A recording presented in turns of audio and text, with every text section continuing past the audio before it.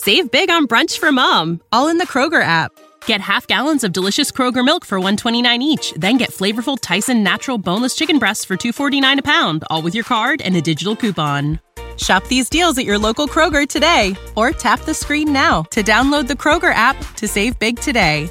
Kroger, fresh for everyone. Prices and product availability subject to change. Restrictions apply. See site for details.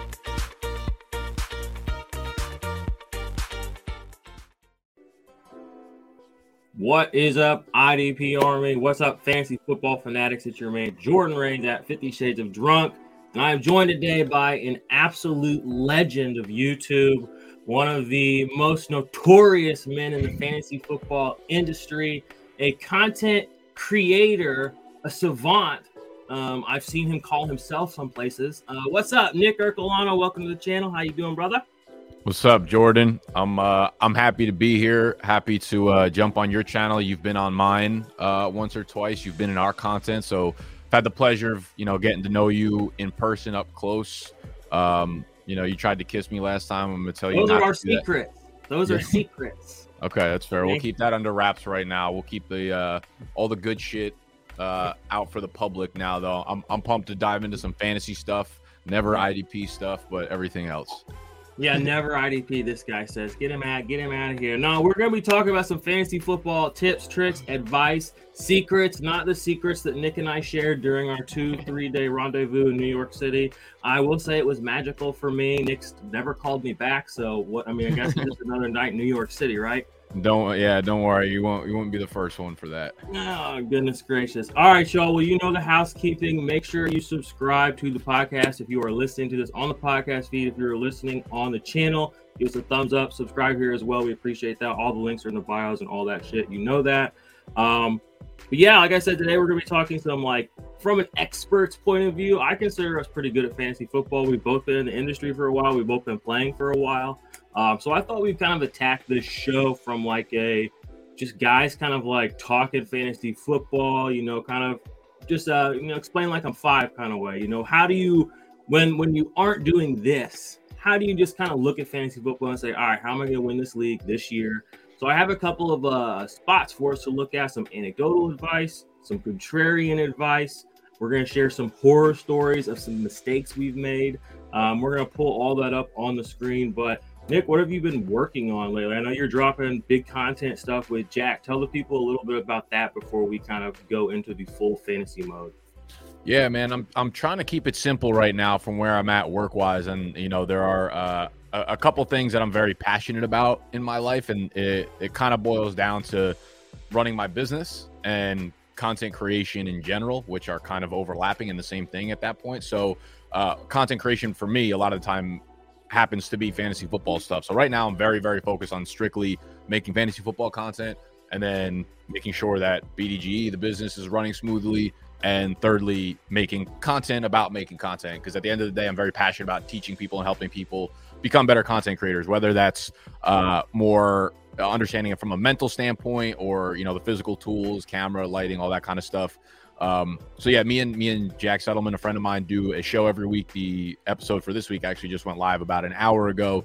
We sit down and just kind of chop it up over what we think are new trends happening in social media, anything that happened on a big scale that we think would relate back to smaller content creators, anything that's happening in our business that we think would help content creators in their journey of growing or trying to make it a full-time endeavor, whatever the case may be. So yeah, realistically, I'm trying to get a little bit more routine. The last year has been a lot of, let's grow and let's scale and let's fucking throw the fireworks. Yeah, throw the fireworks out there, where sometimes all you got to do is hit the light switch and things will be okay. So right now we're trying to keep it simple, great content every single day that will play itself out. That'll end up making a great that'll end up making a great brand, a great company, and we'll take care of it. Yeah. Bingo. Keep the main thing. What got you here? Why do 90,000 people follow you on YouTube? It's not because your life's that interesting. You know what I'm saying? It's because you're, halfway decent at fantasy football, supposedly. No, I'm just giving you a little hell there. I view us as kind of an interesting sort of enigmas in the fantasy community in a lot of ways, because we've kind of been doing it for a long time. that's different than a lot of people you may see front facing right now. And we've been doing it independently for a long time. We've taken different routes. You took the more kind of scattershot, or I would say scattershot, more umbrella approach, fantasy football overall, whereas I went with the whole niche down situation, the Gary V, pound the table, find your niche, make 1,000 pieces of content. And I went ham at that. So we've both kind of come up through those trenches. Me, also being a father, getting married. We both had COVID, your business taking off. So it's been a fun journey. We didn't cross each other's paths really until last summer. But I would say, I knew who you were, and you're somebody that now that I've gotten to know you, I've watched a lot of your content, I've met you in real life, I know you love fantasy football. And for me, when it comes right down to it, like that's what I love. I love people who love fantasy football. I love people that really are giving back. And your content and your consistency, something that I think a lot of people take a lot of value from, and that's pretty obvious. So thank you for joining us. I'll stop showering you with compliments now because I got to start talking shit because that's what we really do around here. All right. To win. That psychological warfare button is in there as well. But any final notes before we transition over to the fantasy football of it all, as we like to say? Nah, man, let's rip. Let's get to it. All right. So sorry. I wanted to address one comment I saw come in from Kelsey. She said, this is the same outfit I was wearing in the video that went live today. Not true. This is a different hat. I don't think you could tell because I was wearing it backwards. Different hat. I do own like 5 of this exact shirt. I like this shirt. So why not when something's good, we double down, we triple down. You find your strengths. I like the green shirt. I've got like 5 of them. All right. Oh, the fact that you felt they to bring it up makes it not sus. Maybe it is the same. Or maybe I've been wearing this for 5 straight days. Either way. The truth is that you've been sleeping at the office, right? You're a founder. You're working a startup. You gotta sell it, Nick. I should have went down that path. Nick? How many more hours you putting in after this? Tell the people what you told me. I'm going to fucking bed after this. I'm running on like 4 hours of sleep right now. I feel horrible, but I'm ready to roll. All right. I feel great for you. I appreciate you coming in on a Monday. Got a case of the Mondays, eh? All right. That's enough Jack talk. Let's talk about some fantasy football stuff. One thing that came in before we even get into it, I saw Lamar Jackson. We both know this is a weird situation. This is the team that Jack likes, right? The Falcons. What do you think about this whole Lamar Jackson situation? No. He likes the Ravens. I'm Falcons.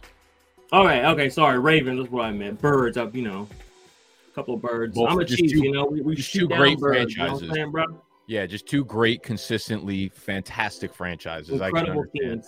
I can understand why you got them confused. Yeah, I mean, this I feel like is this news? I mean he asked for the trade. I know it is news. It's like blowing up on Twitter right now, but I kind of feel like this was always the sentiment. He wanted the long-term extension. Otherwise, he was, getting out of there. Just another reason why the Super Bowl probably goes through Atlanta this year. Maybe we wrap him up. I think it's going to be really, really fun to see how this plays out and if it happens pre-draft or post-draft, because, at this point, everyone knows it's been at nauseum fucking hammered into our heads that, first two first round picks, whatever, this year, next year. If you want Lamar Jackson, if you want to get traded for him, you can wait until after. That eliminates a lot of teams because a lot of teams just don't have their first round pick this year. If they wait till after the NFL draft, which is, I don't know. I feel like a lot of teams want to go into a draft knowing what their personnel is, knowing what pieces are going to fit with what quarterbacks they have and like the schemes and everything like that. So I feel like the likelihood of him playing on a different team post NFL draft, if he's not traded beforehand, is a little bit slimmer.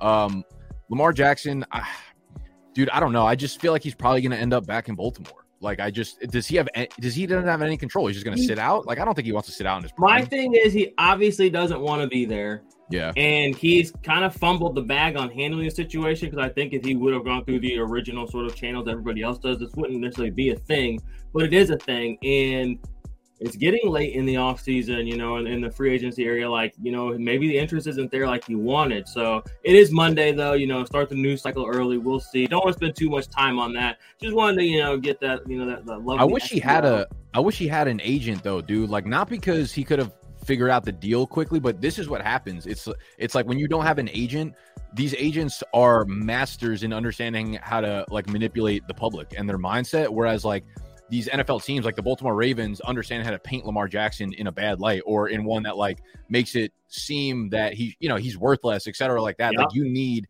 these pieces. You need PR. Right. For more than just like, okay, I can get your contract up from 120 million to 130. It's like, nah, there's a lot more that goes into it. And that's why I'm like, I get it, but I don't know. Tough. Somebody you have that somebody who's also invested in your success, who is going to call you, text you. Do not go to these people to Vegas. Do not text this person back. These are what you do. Somebody that helps you, you know what I mean? And we all need to admit, when we are at our limits. So anyway, enough about Lamar Jackson. For me, until something happens, it's just another talking point. You had Mason on your channel last week. You got all dressed up to be on his show. You're wearing a 5-day-old shirt on my show. I love it. So what's up with here's the thing. I the last 2 mock drafts I've done, one with Mason, I tried to match his outfit, and then I did one with Nate Liss that went live today. We had the same outfit on, so I try to match my co-host's energy, So 5-day-old shirt. I figured you were probably wearing something fucking 7 days old, so we're trying to be on par, trying to be consistent. Hey, these are nice threads. Okay, I almost put on a fun hat. I figured you would come in with your woolly hat on. I figured we'd have a fun hat show, but I was like, no, it's too warm out here in New York, man. I think the woolly mammoth hat has to be retired. Yeah. All right. Well, Mason said the best buys in fantasy football are great wide receivers going into year 2. I don't care if you overpay to get them. Now, we're going to come back to that point because in one of the tips and tricks or things and anecdotal advice that I have, we're going to talk about overpaying, underpaying for players. Garrett Wilson, Chris Olave, Drake London. I agree that they are buys. I don't agree that you should overpay personally. And of those 3, I like Wilson and London and Olave last. What are your thoughts and or comments on that before we jump into what we got? Yeah, I mean, the problem with blanket statements like this is just like nobody – if you're in any sort of league that's even relatively sharp, which I don't think either of us would really play in a league where just like no one pays attention to anything, it's just like you don't really get discounts on these players. So it's like, oh – like these are the best buys. It's like, yeah, but everyone knows that. Like Garrett Wilson had a monster year, like offensive rookie of the year type beat over there, and now he's probably getting Aaron Rodgers. Like it's not a secret to anyone. So it's like, yeah, of course I'd like Garrett Wilson on my team, but does it come at the expense of? I mean, you look at like the top tier dudes, right? You look at Tyreek Hill and Justin Jefferson and Jamar Chase and Stephon Diggs, and it's like, am I ready? If you're overpaying for Garrett Wilson, you're paying for that price. You're paying for dudes that are going at like the 203, 204 in redraft probably. And at that price, you're going to be able to get some of those other top wide receivers that have already shown you the ceiling that you're hoping to see with Garrett Wilson. So it's like, listen, if this is just dynasty and you're in a startup draft and you want to take Garrett Wilson at like the fucking 112, 202, be my guest. But in redraft, I don't think moves like that make sense. I think it goes back to the overall like thing. The way I think about fantasy at this point is there's not really a lot of secrets anymore. And if you like a player, you have to pay for their ceiling. There's no real, like, I don't think there's that many real, like, buy low candidates unless it's really unforeseeable that they're like really going to shit. And you're like, I believe in this dude when nobody else does. But Garrett Wilson, Chris Olave, Drake London, like, sure, they just had monster rookie years. Of course, everyone wants them on their team. Of course, like, we know that you get better from rookie year to sophomore year. So it's like, I don't know if I agree with the blanket statement just because it's very like obviously, Yeah, I agree with the statement. They are good buys, but I do not agree to overpay. And let's just go ahead and jump into. Let me rearrange our screen real quick here. Actually, this will actually segue perfectly into what we have next. Let's talk a little bit of strategy.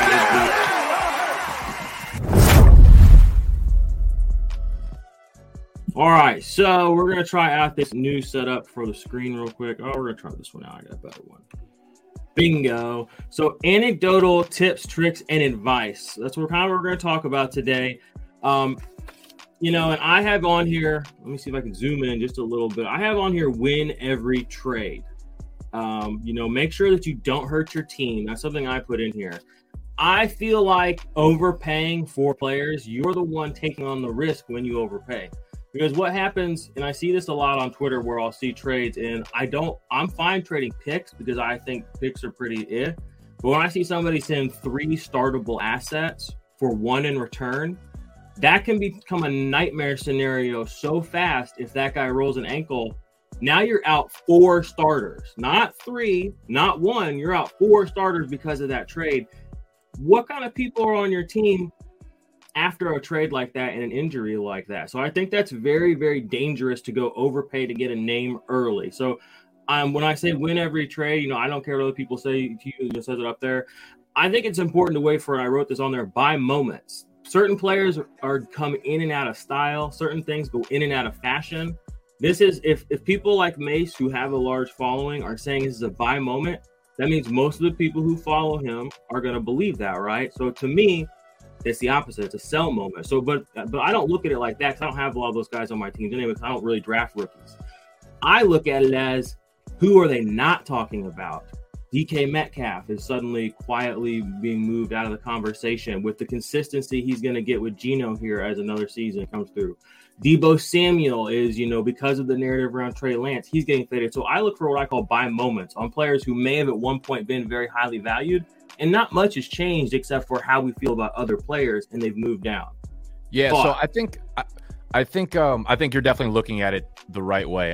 I'm not someone who feels like they need to win every trade. I typically try to approach like dynasty trades at least as like a two-sided trade, because more often than not, like the way people start dynasty trades, like the first offer is always just horrendous, and then it's almost like it's less likely that I send back an offer that's closer to like what we should be.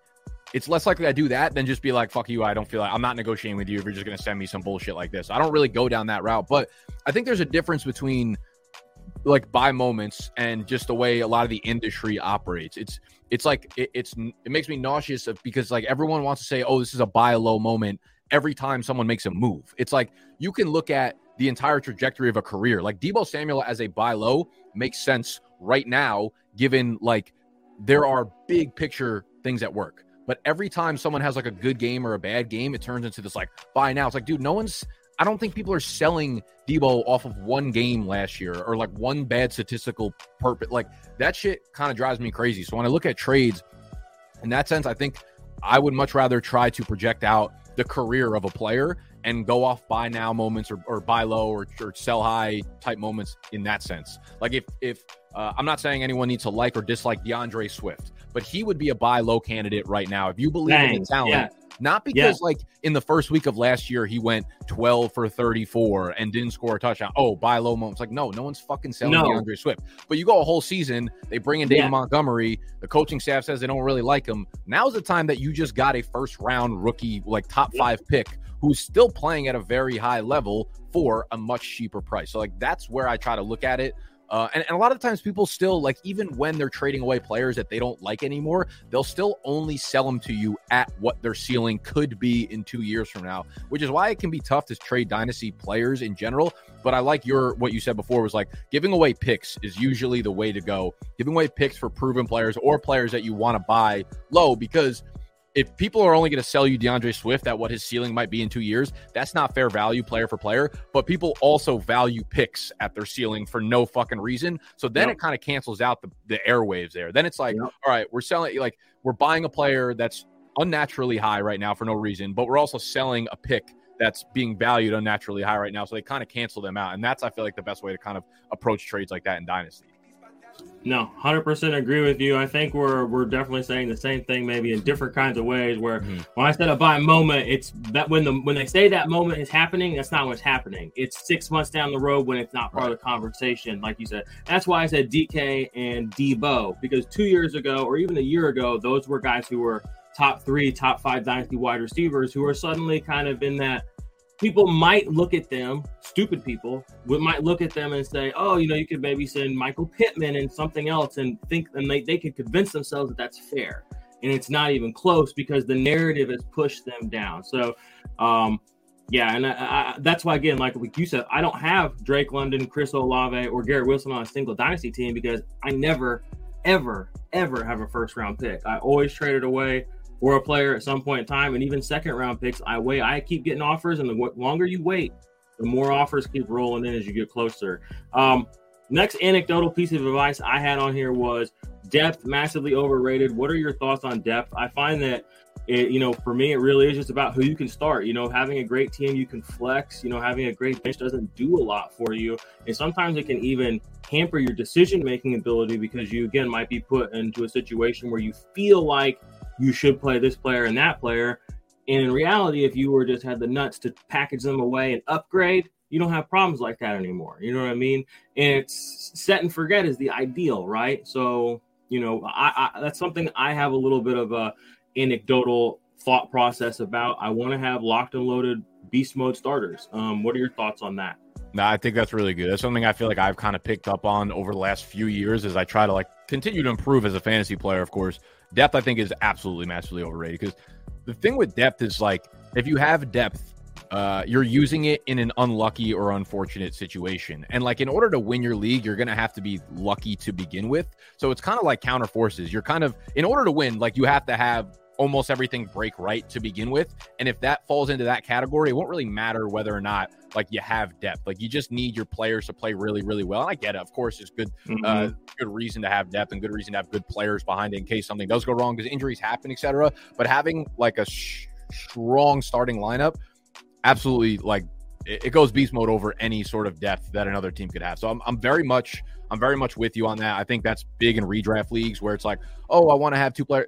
It's redraft even less so, man. You really don't need to have depth, especially towards the end of the season. Right before the trade deadline, boom. If you got 2 or 3 good players on the bench, package them up, get the best player you possibly can, because you got 2 or 3 games in the playoffs. You need your team at full strength, the best players possible out there. I'm very, very much in on this with you there. Depth is very overrated. Yeah, and that plays into that next bullet right next to it, which is get your guys. Arbitrage is a luxury. Not everybody is like Nick and I, who can just do 5,000 drafts in the offseason, who can max draft, if they do best ball. You might not have that option. So to hear people tell you to, get varieties of teams and make, have, what's the right word? Diversify. I'm not about that if you don't have a lot. That's a luxury. Arbitrage to go maybe do different builds, that's a luxury. If you believe in a player, you think he's going to be good, you need to build as many teams as you can around that player, especially if you have a limited sort of output. Again, that's my thought process. And why I kind of do this is I'm not really interested in being just okay every year at fantasy football. I'm fine, doing, an injury taking a whole season away. If I hit my guy and the season hits right and he's on 60, 70, 80% of your teams, that's a much bigger payout. And again, it comes to that risk reward, kind of like bench. You're playing that game where, well, maybe things won't work out, but you're taking away from what's happening right now where you need those points to win this week. So get your guys. Arbitrage is a luxury. What are your thoughts on get your guys? I'm not as strongly in line with that, only because probably I play a relatively high volume, but I guess I've been kind of subtracting leagues. And if I'm at a high volume of leagues, I'm definitely trying to diversify a little bit, only from the standpoint of understanding you could be awesome at fantasy football and maybe you're great at player analysis, but most people at the end of the day realistically aren't. And even if you are great, you're not 85% right great. You're probably 60% right. If you're comparing 2 guys ADP next to each other, you're going to be right about that if you're really good. I don't know, 58% of the time, some shit like that, right? It's just gambling basically at that point. So with the way I think about it, it's being in this industry, you get humbled very fucking quickly, right? You love a player, he does shit, you look like an idiot, and vice versa. But I understand that happens to everyone and will continue happening to everyone. So if I have fucking 3 fantasy leagues and I'm my guy, I was able to get in the second round of the first 2, the third draft comes around and I'm this one or this other guy, I'll usually diversify in an example like that. So I'm very much about diversifying. A lot of it's because I'm just not that. I don't take the game that seriously. So I'm okay, if I'm wrong, whatever, cool. At least I got this other guy that's carrying this team. If I was wrong about him, you know what I mean? That's kind of the way I look at it. No, and I understand too. That comes back to why we play fantasy. It gives us different players to watch, and you're right. I say that, flippantly, but that does pigeonhole me into I have to watch every Buffalo Bills game because I have Devin Singletary. I have to watch every Raiders game. I don't like the Raiders. Yeah. But now I care, and it's smart, like you said, too. If we're playing fantasy football to enhance our already, consumption of NFL media products, it does make sense to drop your little, minions onto little teams everywhere. So that is another, but that can flow back into get your guys again. Don't pass on a guy that's a Chief because somebody told you he's not going to be good this year in fantasy if you want to watch the Chiefs play. So I feel like that's kind of a double-edged sword. Take your guys that you believe in, but also take your guys that you fuck heavy with that you want to watch play football, because that's going to help your experience. That's going to, even interacting with guys on Twitter and stuff like that, just being real fans, showing support, being like, all right, I like this guy. I'm going to put him on my fantasy teams. I got guys like that I met at the Senior Bowl a few years ago. Put them on some, IDP teams, on some taxi squads. A couple of them have played, a couple of them haven't, deeper cut guys. But just like I told them, I'm like, there's people out here are going to be, watching you specifically. You might not be getting a lot of attention right here, but there's a hand, where we're cheering for you, my guy. So that comes back to the get your guys thing too, because again, it's, not to get all emotional, but the football is family kind of thing. It really is, football is a lot bigger than just football. Guys like me and you know each other. We're talking about football. So there's a lot of things that go into it. It's not just an entertainment product; it's an emotional product. So get your guys, show your guys some love. Even if the Falcons fucking suck, I know you're gonna draft a couple Falcons. You know what I'm saying? Like.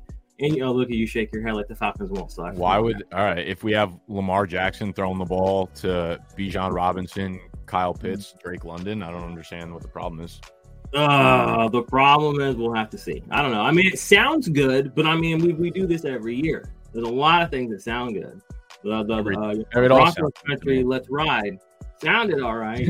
Yeah. Theoretically, sounded all right to me. I was all in. Exactly, and it's easy to get swept up in that stuff. So take a step back. Oh yeah, don't look at me. I'm ugly. All right, y'all. If you're watching this on YouTube, go ahead and scan that. That's another way for you to find the podcast. All right, let's go ahead. Where are my notes at? Okay, I need to delete these real quick, and that'll pull up our next talking points. Bada boom, bada bing. All right, so let's talk about some mistakes we've made playing fantasy football. I have a couple of stories in here. Just should be a quick segment. Should be a quick segment. Yeah. Yeah, you don't have no notes from you, right? I got a couple of books, a couple of indexes, appendices over here. I'm still working on it. You got a whole ass bibliography. I love it. That's just from 2022 too. So we're still. I'm like G.R.R. Martin out here writing my fantasy football mistakes. There's so many, but the worst ones. Literally, if you're watching on YouTube, look what the note says. It's so awful. I'm not going to actually write it down because I don't want people to see it with their eyes. I want it on the record. Yeah, exactly. Like. I want there to, be some gray area, that's never written. It's an oral tradition, this terrible move I did. I'll make it quick. We had a startup we did about 3 years ago. It was Justin Jefferson's rookie season. As you know, we Dynasty geniuses had pushed him down into the second round of Superflex, as we are wont to do. And dumbass like me, who, again, like I said, never has a first-round pick, I just drafted Justin Jefferson with my second-round pick. Just like, people aren't really into him, but there he is, so I picked him. And then I got real smart. I said, you know what I'm going to do? I'm going to get real clever out here. I'm going to convince this guy to trade me Myles Garrett for Justin Jefferson before he plays a snap of football, before he even hits the field. And I'm going to get one over on this guy. And the rest is history because Justin Jefferson is literally God Almighty on the football field.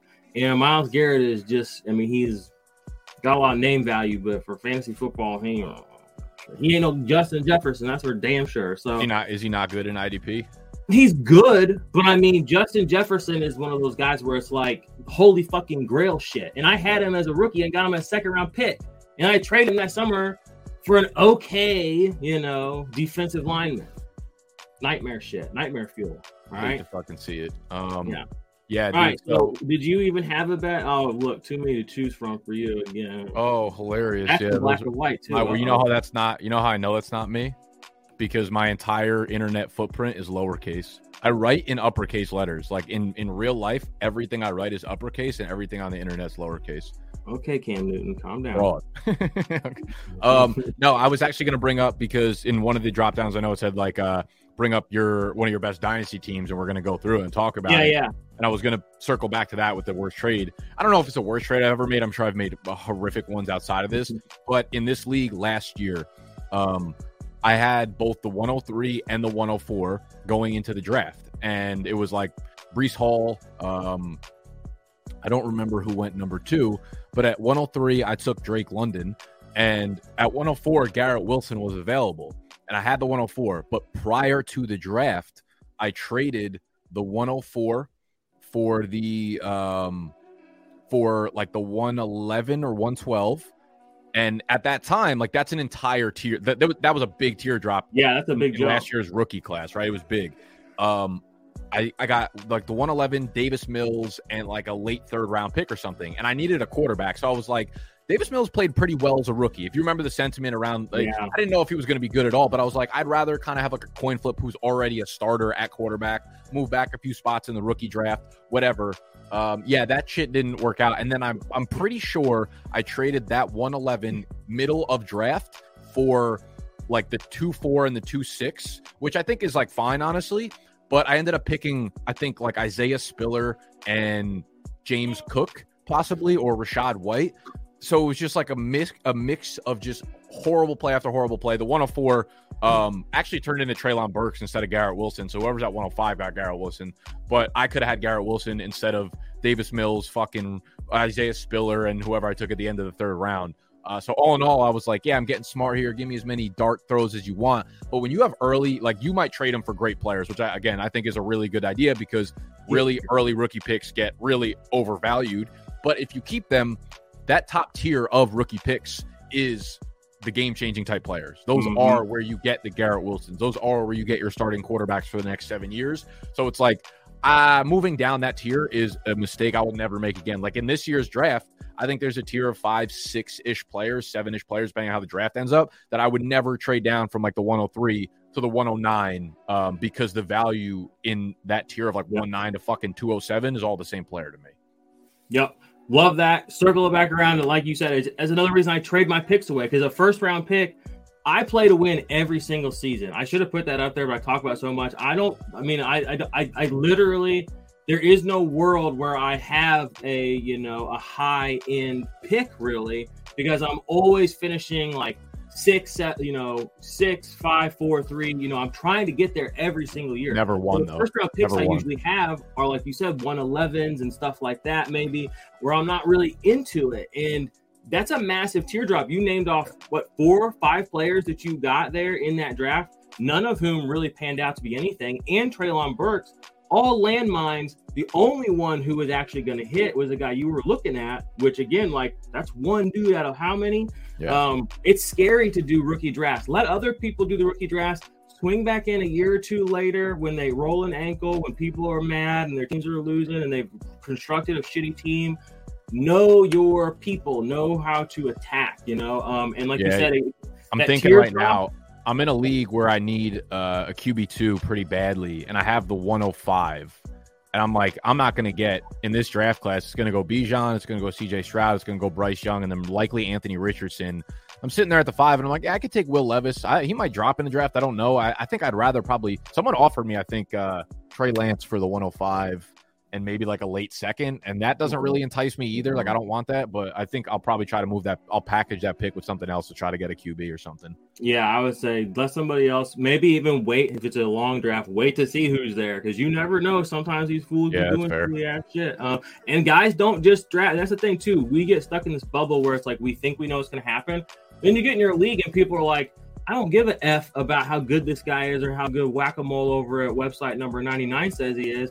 Yeah. I need a running back on this team right now. And there's a 2 or 3 here. That's what I'm taking. So fully to you, you know what I mean? We get, and that's the reality of it all. So again, I would be, don't ever lose a trade. Don't take Trey Lance for that 105. Make sure you get somewhere that's going to do something for you. You know what I'm saying? So, and you know that. You're smart enough to do that. Okay, let's move on to terrible drafts. I have 2 really, really terrible draft stories from my second and third year playing fantasy. Okay, so I'll tell them both really quickly. So 2016, I went 0 RB because that was like the thing. Like that was it. It was only the ballers talking, and they said 0 RB. So I went 0 RB. And in like the 6th round, I got like Jeremy Hill, and like the 6th or 7th round, I got Melvin Gordon. Okay. The theory was get one of these guys and they'll be an RB1. Melvin was coming off the year. He had no touchdowns. It was his second year. People were like, hey, he sucks, blah, blah, blah, blah, blah. Mm-hmm. He went off that year and was like, I think he was RB3 at the end of the year. He was like a god. Here's where the problem is, okay? He was on my team for the week leading up to the first start of the week, the first kickoff of the games or whatever. And then Tony Romo rolled or hurt himself. And the guy who drafted Des Bryant, when they heard Dak was coming in, dropped Des Bryant, who was drafted as like in the second round. So I was sitting there like, okay, I gotta drop. Well, and he's an idiot. I mean, again, he won the fucking league. I don't even want to talk about it. Okay. So he drops Des Bryant. So I'm like, shit, I can drop one of these mid-round running backs because that's smart, and I'll go get a second-round wide receiver. So do I drop Jeremy Hill or do I drop Melvin Gordon? Yeah, I dropped Melvin Gordon. The same motherfucker picked up Melvin Gordon. I picked up Des Bryant. Des Bryant ended up being like a wide receiver 18 that year. Melvin Gordon, running back 3, nightmare fuel. And the next year after that, I drafted DeAndre Hopkins that season as well. The next season was the Brock Osweiler year, and I passed on him in the 6th, and he was like wide receiver 1. Bro, those are the 2 worst drafts I've ever experienced in my life. It's like when your season starts and you have so many good things going, and just one thing could fuck it up. So just wanted to share that. I think I have like almost similar stories to those exact years, and like the storyline I'm not sure, I can't really confirm. I'm sure in like my videos it has all of it, but the storyline is making sense in my head because me and my friends have this. Save big on brunch for mom, all in the Kroger app. Get half gallons of delicious Kroger milk for $1.29 each. Then get flavorful Tyson natural boneless chicken breasts for $2.49 a pound, all with your card and a digital coupon. Shop these deals at your local Kroger today, or tap the screen now to download the Kroger app to save big today. Kroger, fresh for everyone. Prices and product availability subject to change. Restrictions apply. See site for details.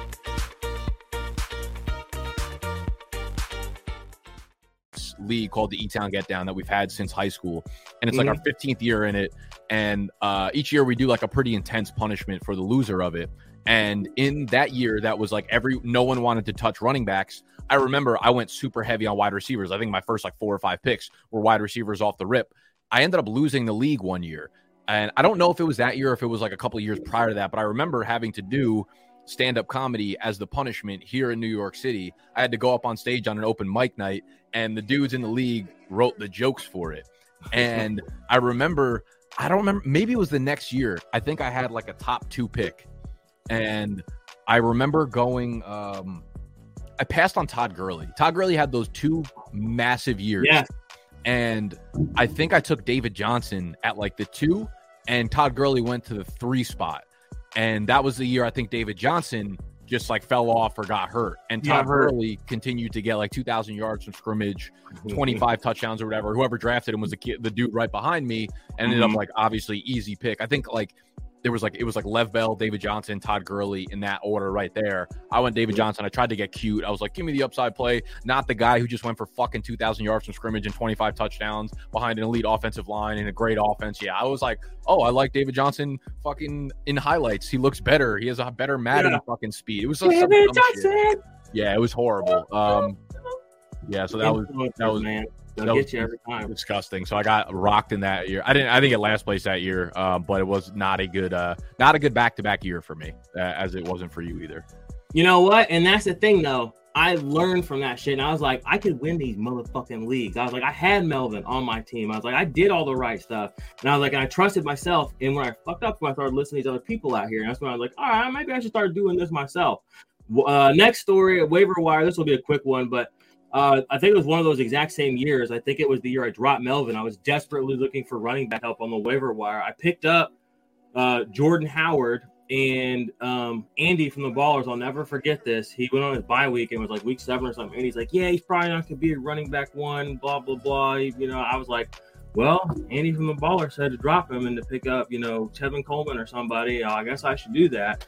And I did that. And then somebody else picked up Jordan Howard, and he ended up going to the championship. And this is another nightmare story that I have to share because it happens to everybody. You know what I'm saying? Like, and you learn from those things. That's like the thing. It's just that's why I can never take fantasy so seriously, is because I've made myself look so stupid so many times that the minute I'm like, I'm actually better than you, I know more than you, it's just like you could just pull up the receipts and it's game over, and then I sound like a fool. And I don't want to come on when I'm talking about like content, when I'm talking about fantasy, whatever it is, I'm talking about it from like a documentation standpoint, not like this is correct or this is incorrect, you're stupid and I'm right. It's like, this is what I've learned, this is what I do, this is where I went wrong, you know what I mean? And therefore I think the right way is to do this because when I did it the other way, it was wrong. And it's just like, you don't got to take yourself that fucking seriously when you're doing it because you fucked up so many times already.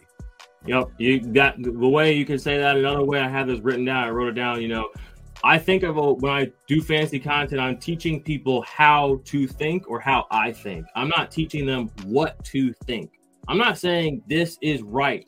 I'm saying I think DeAndre Swift is finally, for the first time in his career, worth trying to look into in Dynasty. This is why. Just like I've explained why I've been out. You're on board with that. This point. It's not that that's right or wrong. It's just that's what I see, and this is how I think about it. That's how I feel like what I do. Like you said, because I don't know what's going to happen, but I know from experience how I'm viewing it. I'm not going to say do or don't do this. Again, do your thing. Get your guys. You have just as much chance of being right as I do, but this is how I see it. You know what I'm saying? So I feel like we're definitely feeling each other there.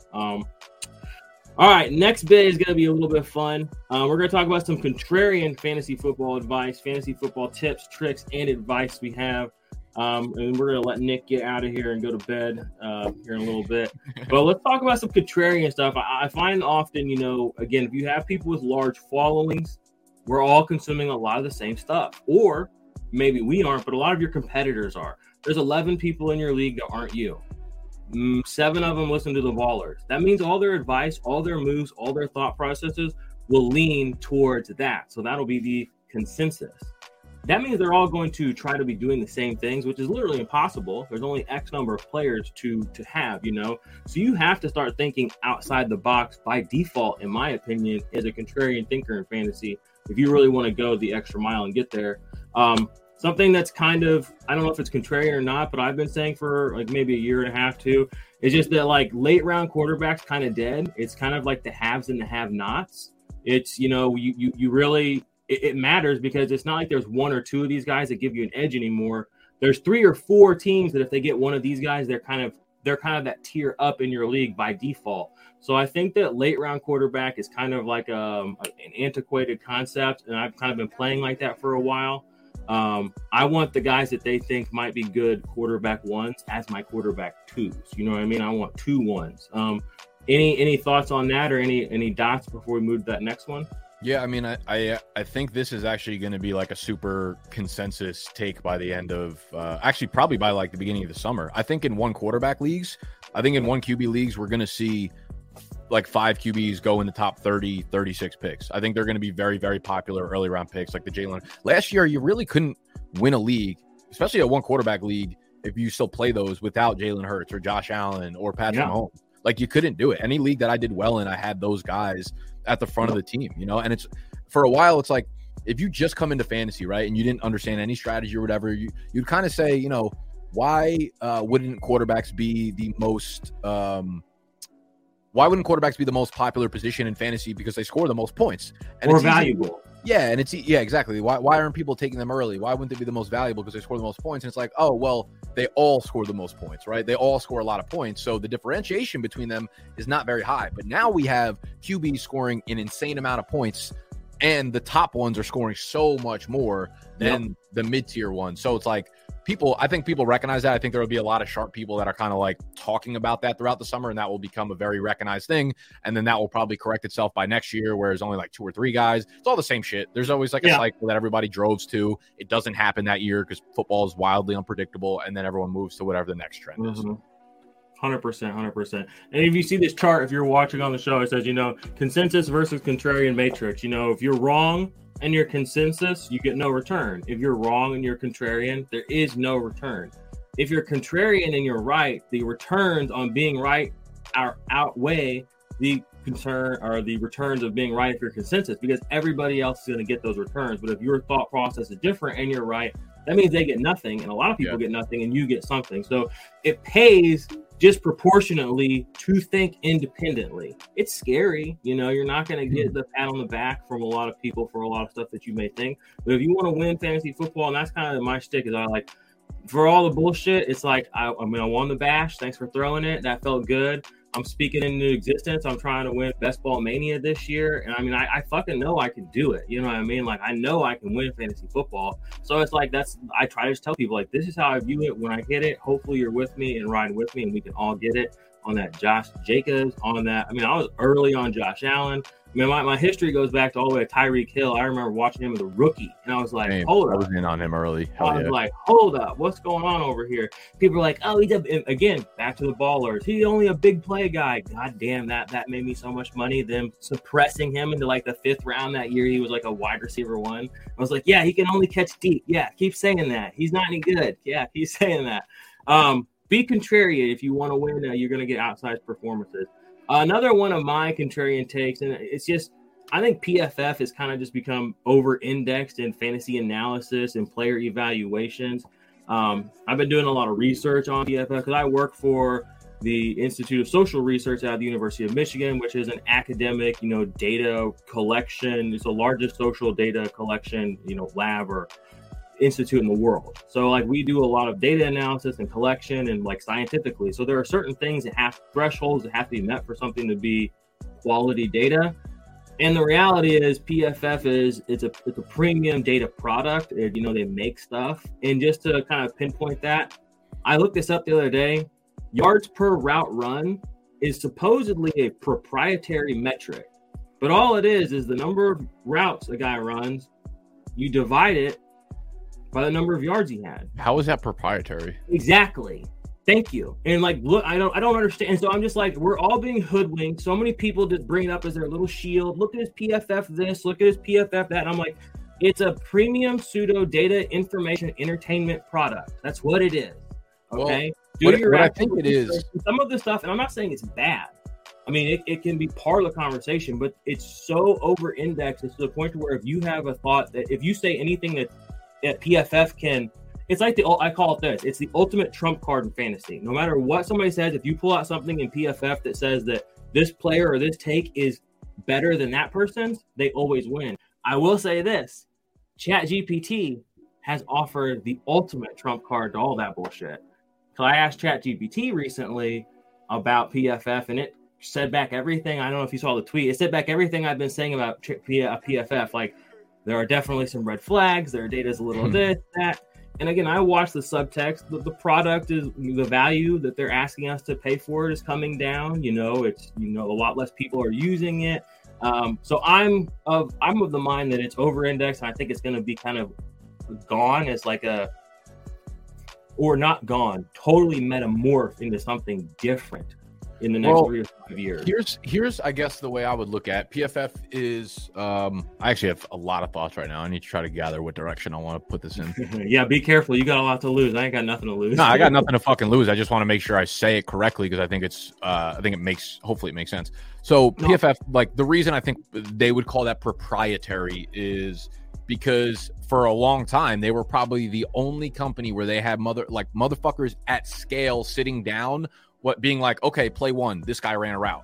Like, what company has the resources to hire someone to just stare at games and do that all the time? So they were probably the first people to get people to sit there and actually calculate those stats. Therefore, probably was proprietary data at the time. But the way the world works now, data, especially data that's that easy, that's not subjective at all, is completely commoditized, right? So it's like once you have these almost like, okay, so PFF grades, right? They want to say like it's objective. It's like, it's not objective at all. There's literally a fucking person watching it and then choosing what they want to grade it with. PFF acts as bumpers on a bowling alley in the same way that like dynasty trade calculators in a lot of ways act as bumpers for people who don't know what the fuck they're talking about, or people that they're new to the game. Right. And it's like, okay, I've never played dynasty before. Should I trade Christian McCaffrey for 3 first-round picks and Kenneth Walker? Like, I have no idea. Because for me, I'm new to the game. It's just a bunch of numbers and shit. Like, I don't know what that really means. Put it in your trade calculator and it says, okay, this side or that side is massive dub. So it's like, maybe let's take a step back and think about it a little more clearly. PFF, I think, is the same way. Like, I would never cite PFF like receiving grades or passing grades or anything like that. But when you don't know, like, no one knows offensive line play. Like, no one's sitting there watching O-line. So I think it's helpful in the sense of like, okay, was the Falcons O-line good? And if so, who were the good players on it? And it's like, okay, this guy has a PFF grade of, we have like 2 of the top 8 overall offensive linemen graded out in PFF's O-line ranking. And I'm like, okay, we have 2 really good guys, right? Their grade is probably telling me that they're good at, maybe they're not actually the top fucking O-lineman in the league, but they're good, right? And that's why our O-line is anchored with those 2 guys. So it gives you this it gives you this frame of reference. Context. It gives you a good point of reference for you not to sound like a complete fucking moron, but people take it as if it's gospel. And now what I think is if you're not subjective, like if you're not creating your own data, it's like with every industry where if you can have something very big and objective like PFF's grades and everyone can cite it at first, but eventually people are going to start moving over to individual models, right? Like instead of saying, hey, I want to get PFF and then I look at quarterback grades on there, wide receiver grades on there, running back grades on there, tight end grades on there. No. Now instead of paying for PFF, I'm going to go to Matt Harmon's reception perception for wide receivers. I'm going to go to Noah Hill's running back data metrics that he made proprietary, right? It's the same way. I've used this example so many times in content, but when you started fitness, right? When fitness became a thing 40, 50, 80 years ago, you could do one of two things. You could curl dumbbells, or you can go for a run outside, right? Those are your two options. Now you walk down the street and there's a fucking goat yoga place. There's a place that you can do just roll. I'm serious, bro. In Brooklyn, they got people doing yoga and they put goats on top of you. You can go to just like a specific rowing place. You could do jujitsu. And I'm like, this is the way that every industry works. You have one player who's the first to the market, therefore they monopolize it. And shout out to PFF because they did it well. Like you could get first market and then not do shit with it. They decided to do shit with it and became a main staple of the industry for a long time. But with every market, a player gets there and then you start to niche down. You start to niche down and you become the guy that people go to for these very specific things rather than being like, oh, I'll pay this huge price for, not as much focus on all these little things. I'd rather just pay the $20 fucking a month or $20 a year to get access to someone who's only cares about running backs or defensive players or wide receivers, etc. And that's what I think PFF is coming probably around to and what the future of it really is. And that's the thing. I think they themselves are coming around to it. But it's just, I brought it up because right now in a normal conversation with somebody not as thoughtful and insightful as you, they could never articulate thoughts like that, even close to objectively about PFF. Because so many people rely on PFF to crutch around on their takes and on what they see because they don't, like you said, they don't really filter it through. And that's kind of what you were saying, looking at Noah stuff, looking at Matt stuff. He takes stuff that PFF says, but he filters it through his own eyes, through his own thoughts, through his own processes, through his own experience. And then he gives you, and that's what people want. What do you think about this player? Taking that into context.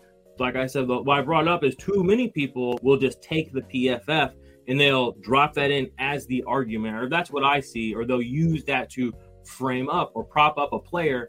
And I just want to let people know that that is not fantasy football. That's not how you should be viewing your fantasy football on either side of the ball. If somebody starts talking about PFF and uses that to prop up or hold down a player, especially when they start doing things like putting like these arbitrary thresholds of minimums this and fourth downs that's called content masturbation. That's what I call it. It's not helpful to anybody but the person putting it out. They feel some type of way about it and we just move on. And they think they're being super helpful and that people are super into it. Bruh, nobody's feeling that. Stop lying to people out here. So another, start throwing fruit at me. TDs matter, guys. I think touchdowns matter. I think the number of the ceiling a touchdown player has is something to look at. I think it tells you a lot about how their red zone targets. If you have a lot of touchdowns, you'll probably have a lot of targets. That tells you how teams view them, how coaches view them, how quarterbacks view them. Or you can look at things like, okay, were they long distance touchdowns? You can learn a lot about a player, not just by how many touchdowns he has, why he has these touchdowns. Is he a tight end? Is he a tight end that's going for yards? And then suddenly we put in another guy down at the red zone. Pay attention to these things because touchdowns matter. And I think they need to be, they're often hand waved in fantasy arguments, just like PFF, grades and stuff like that are propped up. And I'm like, there's a lot that this is the most meaningful play in football. Like this is the entire objective of everyone on the field, offense and defense. Defense is trying to get the ball back. Yeah, but they don't want to hand it back to the quarterback. They want to scoop and score that mofo. They want to, they want Nick Bolton. They want to Derwin James, that shit. They don't want to hand it back to their quarterback. They're trying to take it to their end zone. But if they can't do it, then it goes to the offense. That's what everybody's trying to do. So I don't know why it's been so hand-waved, because maybe it's so you can't project it. Great. I don't need you to project it. I need you to give me, like you said, context, filter somebody else's projections. I love taking Mike Clay's numbers because they're so boring and right in the middle. And I'm like, this is what I agree with. And I'm like, this is where I think it'll be more and less. And it's nobody can really attack those because it's like they're exactly right down the middle. So that's where you get that filtration point where it's like, I see it a little different. You know, I'm a little more bullish on T. Higgins. Well, Jamar Chase is fully healthy. I didn't say T. Higgins was going to be the wide receiver one. Joe Burrow's ceiling is throwing 48 touchdowns this year. I just don't think he's going to go down, y'all. I don't mean, like, don't be thinking that T. Higgins ain't worth picking in a draft just because Jamar Chase is healthy. Like, don't be talking yourself out of stuff like that. Yeah. Like, you know, so that's, got me all hot and bothered over here. Jeez Louise. TDs matter, guys. What do you got? Come at me. Tell me TDs don't matter, Nick. No, man.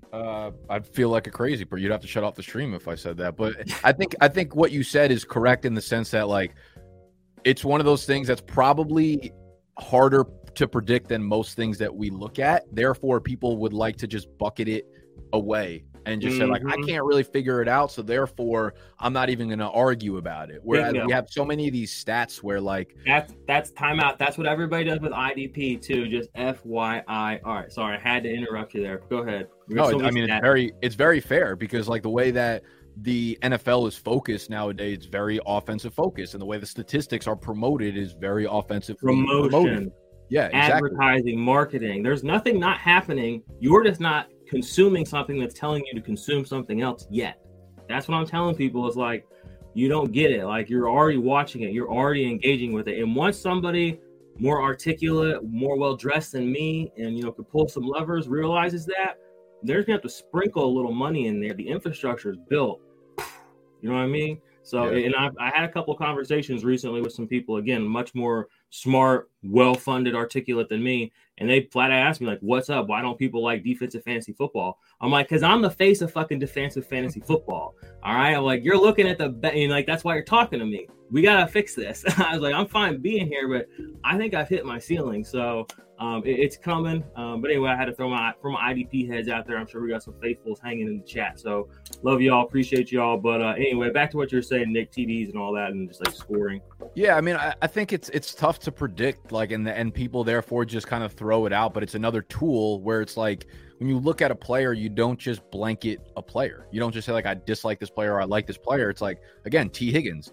Yeah, maybe he ends up being like a boring fucking wide receiver 16 for the rest of his career, but we pretty much know Joe Burrow is going to have some wild career years, and there's just no chance that he's not a big part of that. So it's like, maybe I can't predict when the big Higgins year is coming, but there's going to be a year when Jamar Chase is the wide receiver 1 overall and T. Higgins is probably like the wide receiver 5 or 6, and you'll probably be able to draft T. Higgins at wide receiver 13, 14 every single year. He's not going to finish that much lower than there, but his touchdown ceiling could be 15 touchdowns in a year, and it'll probably happen. And therefore, your team when that happens. Exactly. So, like, touchdowns matter, of course. It's just the fact that people don't really know when they're coming. And I think that's kind of warranted, but I also think we have the bare bones of most touchdowns, right? Like, I would say, I don't know the numbers off the top of my head, but I would say 85% of running back touchdowns probably come within the 5-yard line, right? Like, yeah, it's nice to have touchdowns that come from 70 yards out, 50 yards out, but 90% of them are coming from very, very close. Therefore, it's very easy to look at, hey, this offense is a great scoring offense. Therefore, they will likely have more goal line opportunities. They will likely have more red zone opportunities. They will likely score more points. Therefore, their running back can be shit and still have a higher touchdown ceiling than a great, talented running back in a shit offense. I have a perfect, and we're vibing right now because Jamal Williams, like you said, the Lions. Think about this, and when I say think about the touchdowns and the carries, people think, oh, Jamal Williams, and there's like, well, he did those touchdowns and he's gone now, so it doesn't mean anything, and they just push it out of their mind. Here's what I see. I see a quarterback in Jared Goff who surprised a fuck ton of people, who brought his offense down the field a lot of times and put them in a spot where someone like Jamal Williams is leading the league in red zone touches and touchdowns. I mean, and so now he's gone. So other people are just like, they just start indexing everything else. Jared Goff's ceiling has not been realized yet. And I don't think enough people can really index that as a reality. We saw him be good this last year. And I mean, I've said this on the channel before. I've never been a Jared Goff guy. He's a fucking weirdo nerd, whatever. But he's better now than people want to give him credit for, much like Kirk Cousins. And again, that's when I'm coming in. So what do I see? I see a guy who was good last year, who's getting drafted almost exactly where he was last year, maybe even a little lower, who could, what if he throws, 4 or 5 more of those touchdowns and has the exact same, but he gets Jameson Williams. The defense is better. And it's just like, that's what I see. So where do I get all this? It came from the touchdowns of Jamal Williams. That's one of the pieces that puts me into that mindset. And it's another piece of my argument and how I view my quarterbacks going forward in this year. So that's kind of why I don't want to say like just a player's touchdowns don't matter, but I think that removing them from the conversation, like you said, is doing everyone a disservice, because you can take information like that and you can reverse engineer it and find pieces of narratives that may or may not exist that you can play into. And that's something that I plan on doing this year. Again, Jamal Williams led the league in red zone carries. Who got them down there? That wasn't a prolific offense, but who got the ball down there without turning it over all the time, gave him those opportunities? And what if he gets stuffed? Half of those could have been like 1 yard. Jared Goff goes for it. We don't know. And what's his name? The coach up there? That dude's a hoss. He loves Jared Goff. He loves Jared Goff. Like, he wants to win. He's the type of guy that wants to win with Jared Goff. Let me ask you then. So you're in on like Dave? You'll be in on David Montgomery this year then? Yes, I'm in on all of them, because I think that offense functions well and they're in games competitively. I'm in all of them. I don't think, and when I say that, the guy doesn't have to finish top 6 for me to be valuable for fantasy, y'all. Like David Montgomery, even if he's a running back 3 this year, or or on your team or whatever, I don't know where his ADP and stuff is, he's gonna be valued. Just like Antonio Gibson, just like Brian Robinson. Like, they're not flashy names, but there will be games that these guys run into the end zone, and if they're on your team, that's points for you. It's not points against you. There's not points on somebody else's bench. Like, that shit matters. You got to see it before it happens. Everybody loves to talk about shit the week after. Oh, so-and-so's price is up big this week. Great, you missed it. Like, you missed it. You know what I'm saying? Like, what are we doing out here? You got to see it before it happens. You got to speak it into existence, Nick. Manifest some shit, bro. Give me something. Baker Mayfield, how many touchdowns this year? Baker? Yeah. Yeah, I kind of like Baker this year, man. I kind of like him going to Tampa Bay. I think he's got some good weapons over there. He has to beat out Kyle Trask. Ain't no fucking way he loses the job to Kyle Trask. Give me I want to go 25. I think that's a little too high. I'll say 20. 20? There you go. I was going to say 21. I felt like that was a little heavy, but yeah, 20. And again, I like that line because I could see it going up a good bit. I could see it also going down a little bit too. So, all right. My other contrarian advice, blah, blah, blah. I mean, if you want to, we can move on from that. Man, I had this whole thing on psychological warfare, and we've already pushed into an hour, but I do want to give my man, What About Bob heads out there, a little love. One of the best movies ever. If you have not watched it, stop everything you're doing right now and go watch What About Bob. All right. Nick won't do it. Nick doesn't believe in pop culture as part of the narrative. It's not. I am pop culture, sir. There it is. Iconic. You're the Jamie. I can't even give you a Ted Lasso reference because you probably won't get it. That's not. I've seen Ted Lasso. I love. Okay, Jamie Tart. We get you an icon hat. But Jamie Tart's like. Jamie Tart is a tart, dude. Jamie Tart is not a thing going on in his brain. But he's a beast at what he does. Fair. That's nothing wrong with that. Is that how you look at me? Nothing wrong with being so focused and being so elite at what you do that you kind of suck at everything else. I mean, that's an actualized person, right? That's fair. Yeah. Don't hold it against Jamie. He looks good in that underwear. All right. Dynasty format, or I got future formats. I had a couple of questions. I'm going to keep you here for just a minute. Landscape of fantasy football platforms. I've been calling it for a while. We're seeing kind of people move to sleeper. We're seeing people play on different platforms. We're seeing platforms fall, platforms funded by money and not actual consumers. The economy is obviously playing into this, but what do you think the future of the fantasy platform landscape looks like? And I'll just caveat that to get you out of here quickly. What do you think about the BDGE app? You're getting a little harassment in the Discord about that. And you're like, I don't want to do it. But anybody that's actually watching your content going back a few years knows that you planted that seed in our minds, I think, at one point or another in the past. So curious what the, just got a little alpha for the people out here. What's up? How you doing, bro? So, I guess my first thought is I don't think people actually realize just how big of a head start Sleeper has on like dominating this space. like in multiple perspectives. Like, you know, you're saying you're seeing a lot of people start to flock to it. It's just like anyone who's like even remotely serious about Sleeper, the 11 people who aren't serious about Sleeper that have one dude or about fantasy that has one dude that's serious about it in their league is moving over to Sleeper. And the problem with like, not the problem, but we're going to see them just dominate. It's one of those like domino effects where it's like, okay, they're doing well. They're starting to get a foothold. They're moving up, more users. There's going to be a year where it's just like everything is Sleeper, where everything comes together because there's no other platform that now can catch up to where they are.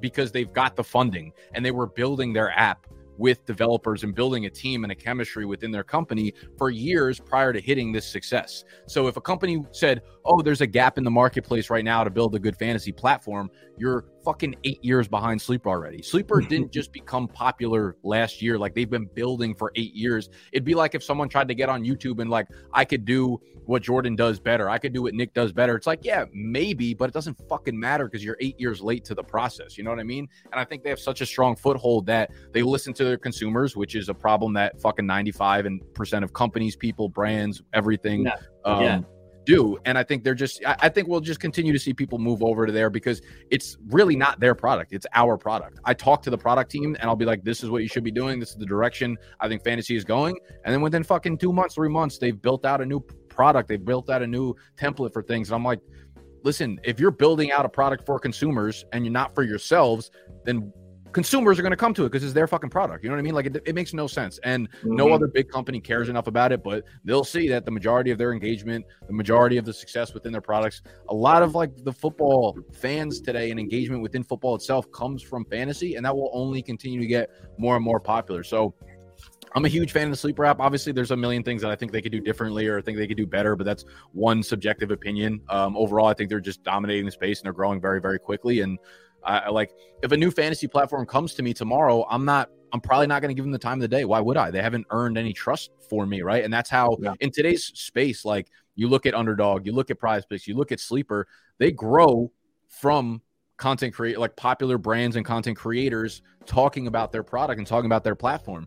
And if you have no trust, if I have no trust with a product or a platform, and they're like, Nick, I want you to promote this shit, like, I'm not gonna. Like, why would I do that? It takes a long time to build that trust for me to want to promote something product wise on our platform. I don't even remember what the fucking questions were. Well, we were talking about the BDGE app, but you brought up Sleeper, and I want to bring that up. Like, I like what you're saying, where eventually it's not going to be, you know, NFL fantasy, ESPN fantasy, MFL fantasy. Eventually it'll be Sleeper fantasy, and that it already is. And I'll close it off with this. You know, again, as an IDP person, you know, there's a reason that like you said, that I really like Sleeper and I play exclusively on Sleeper, except for industry crap that I kind of have to do, is because they care about their product. When I was getting into the IDP space, the big problem in IDP that everyone said the hurdle was there's no unified scoring system that anyone uses. So I created one and I branded it. And then I took it a step further. I was like, okay, now I've branded it, but you know how petty people are in the content creation space. You know, it's me or this or whatever.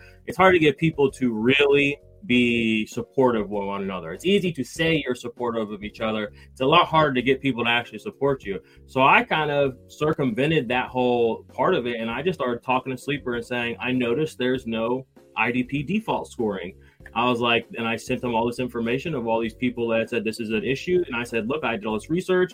You should set this up. And they literally listened to me. I talked to them for months. I talked to many people there. And after a while, I gained enough trust with them and they did it. And that was before Sleeper was cool. That was whenever, even when I was doing that, people were like, oh, they'll never talk to me. People are so defeatist out here. And I'm like, it's not hard. You just got to put in the work. You got to gain people's trust. You got to send those DMs. You got to send those emails.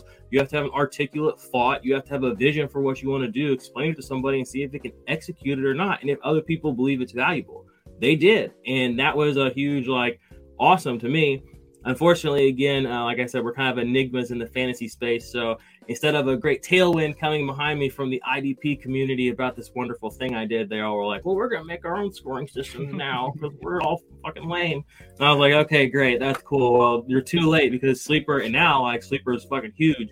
And I'm like, I did that. Like if you open up and go to their default scoring system, what you see there is my brainchild. I created it. So like you said, it's I'm doing my part out here on a lot of different levels. Sleeper, I identified them 2-3 years ago as the platform's coming, and I'm glad that you kind of see that. And it's even more encouraging that like you're like, I'm all in on it. That's where I am too. And it's just like if somebody wants me to play fantasy and they're not playing on Sleeper, I'm like, look, I'm just not doing it. You know what I'm saying? I'm not like emotionally attached to their app whatsoever. They literally just put out the best product by far. Exactly. That's going to win. And people complain about stuff, and it's first world problems, and then they fix it. And I'm like, we've been asked. Like, when I open ESPN, which I never do, it's the same app it was in 2015. What the heck is going on over here? Like, what are we doing? Yeah, you know what I mean? What terrible. are we doing? Yeah, I mean, make sense. None of them want to do anything. They just figure like, oh, we're privileged because we're the first people here. It's like that's not how the modern day works. Legacy brands, not with technology, dude. So, yeah, it's crazy nonsense what's happening in this industry, and I don't think people realize just how much of a gold mine it is.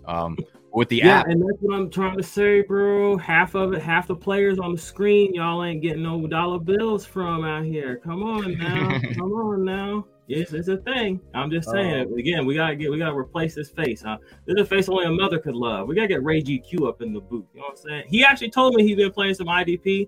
I was like, don't tell me. I'm gonna tell your people. Interesting. I didn't know that.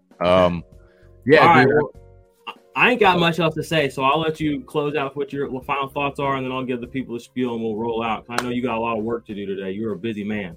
I'm looking at a couch right there. I'm about to go fall the fuck asleep ASAP.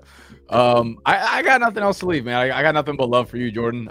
You're definitely like a part of our community now, and hopefully vice versa. I'm in here with you. Although I don't play IDP Army, I'll always support you as a creator, man. I always respect what you're doing out here. It's hard to put yourself out there day in and day out with no promise of what's to come. So I just resonate with people like that. So thank you for bringing me on, man. It was a pleasure. I had a lot of fun. Absolutely. Shout out to the BDGE community. Shout out to everybody that hangs in the Discord over there. All the love I've gotten from them. Until next time, make sure you subscribe to the podcast feed, and we will be back later this week. You know what it is. We grind over here. So adios, IDP Army. Let the rain hit the sand. Build a house on a rock, got a plan. Gotta get stocks, keep them bands. Hear the clock tick, blades on a fan. Used to be mundane on a Monday. Now you have fun day on a Sunday. Cause you switching it. Save big on brunch for mom, all in the Kroger app. Get half gallons of delicious Kroger milk for $1.29 each. Then get flavorful Tyson natural boneless chicken breasts for $2.49 a pound, all with your card and a digital coupon. Shop these deals at your local Kroger today, or tap the screen now to download the Kroger app to save big today. Kroger, fresh for everyone. Prices and product availability subject to change. Restrictions apply. See site for details.